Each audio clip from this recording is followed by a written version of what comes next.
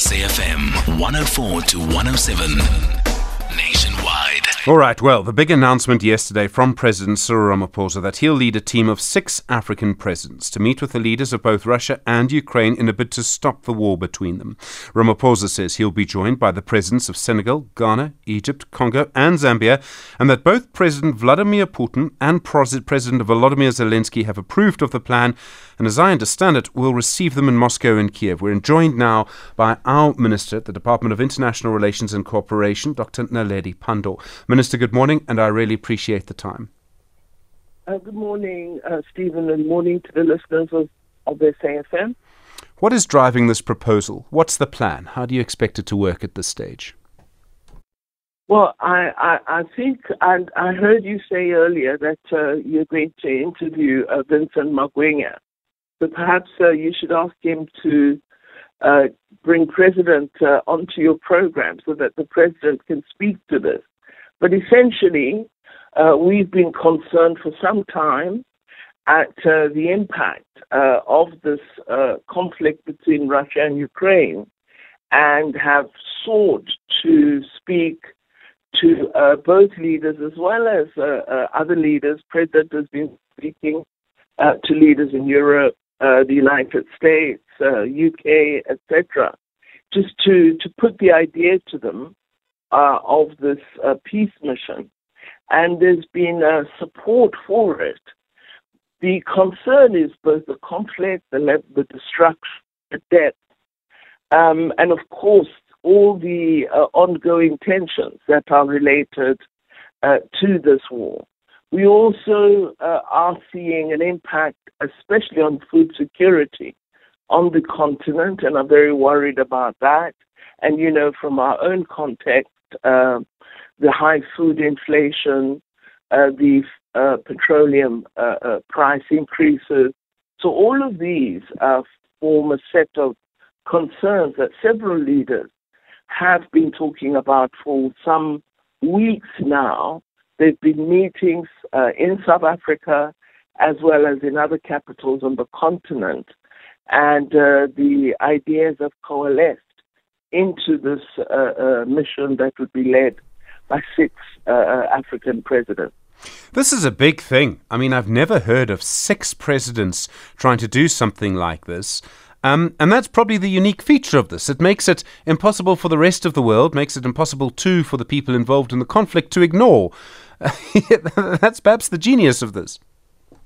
Well, I think it was important to have this kind of collective because you would recall from the beginning we said, let's really look at how we can intensify the diplomatic approach to resolving this terrible conflict. And we have been speaking to many leaders through President Ramaphosa, and really saying there is an important need for Africa to step out and try to engage both leaders. And I think in the discussions President had in the past few weeks, calling both leaders, they've received the idea well, especially the collective approach that this process has given rise to. So I hope that they won't be ignored.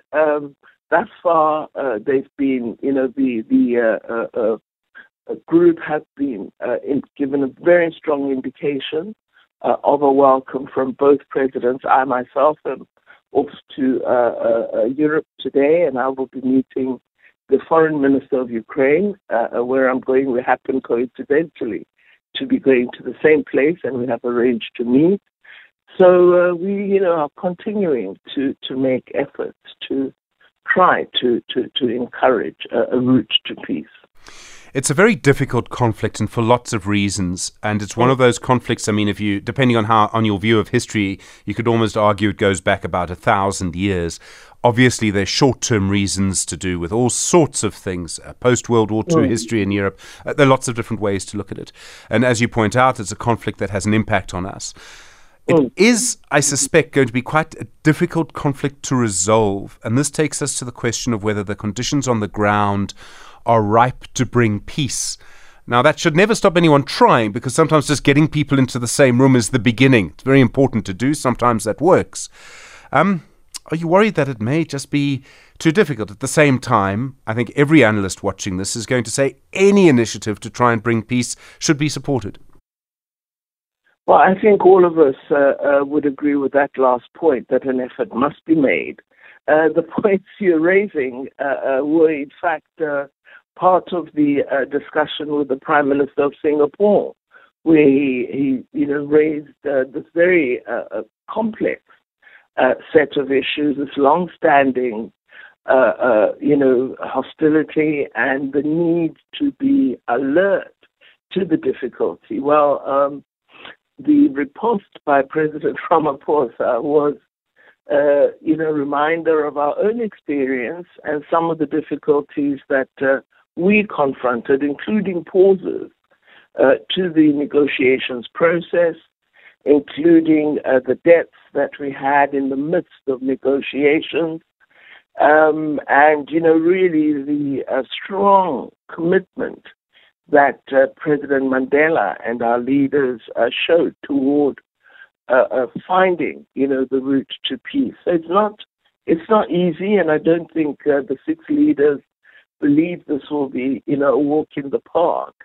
And to have 6 presidents ready to commit time to actually travel to Kyiv and Moscow and to start speaking to the leaders about getting them around a table, that doesn't mean we assume that this will be easy because there's this eminent group. It's going to be really quite a tough challenge, but it has to be done. We are, and our foreign policy has been described as non-aligned. And Minister, I don't need to tell you how much discussion there's been in our society about this and about the claims made by the US last week. But I would imagine, speaking to you at this particular moment, knowing what we know now with this plan in the works, our non-aligned status on this conflict is very important for any progress to be made. A country which had chosen one side or another probably wouldn't be able to propose a plan as President Ramaphosa proposed yesterday. I've in the months, of course, I listened, but I can't say everything. So I've heard the comments, I've seen the commentary, and I'm aware there's been many interactions, and at no point has either of the leaders ever refused to speak to our president. And I think that's a measure of how South Africa is regarded. I've even heard, people saying, Naledi Pandor is a fool, we don't have, any proper foreign policy approach. But we're regarded as having a great deal of work in international matters. And so South Africa, as well as the other leaders that have been referred to, because I don't wish to create an impression that this is solely an initiative of President Ramaphosa. He has been speaking to the other 5 leaders consistently. And there's this group called the Brazzaville Foundation, which is led by a former Prime Minister of Uganda, who's been quite, I think, active in roving between the various capitals. But it is just really in the last 2 weeks that I've seen a coalescing of the idea and really the mission coming together in a very clear fashion.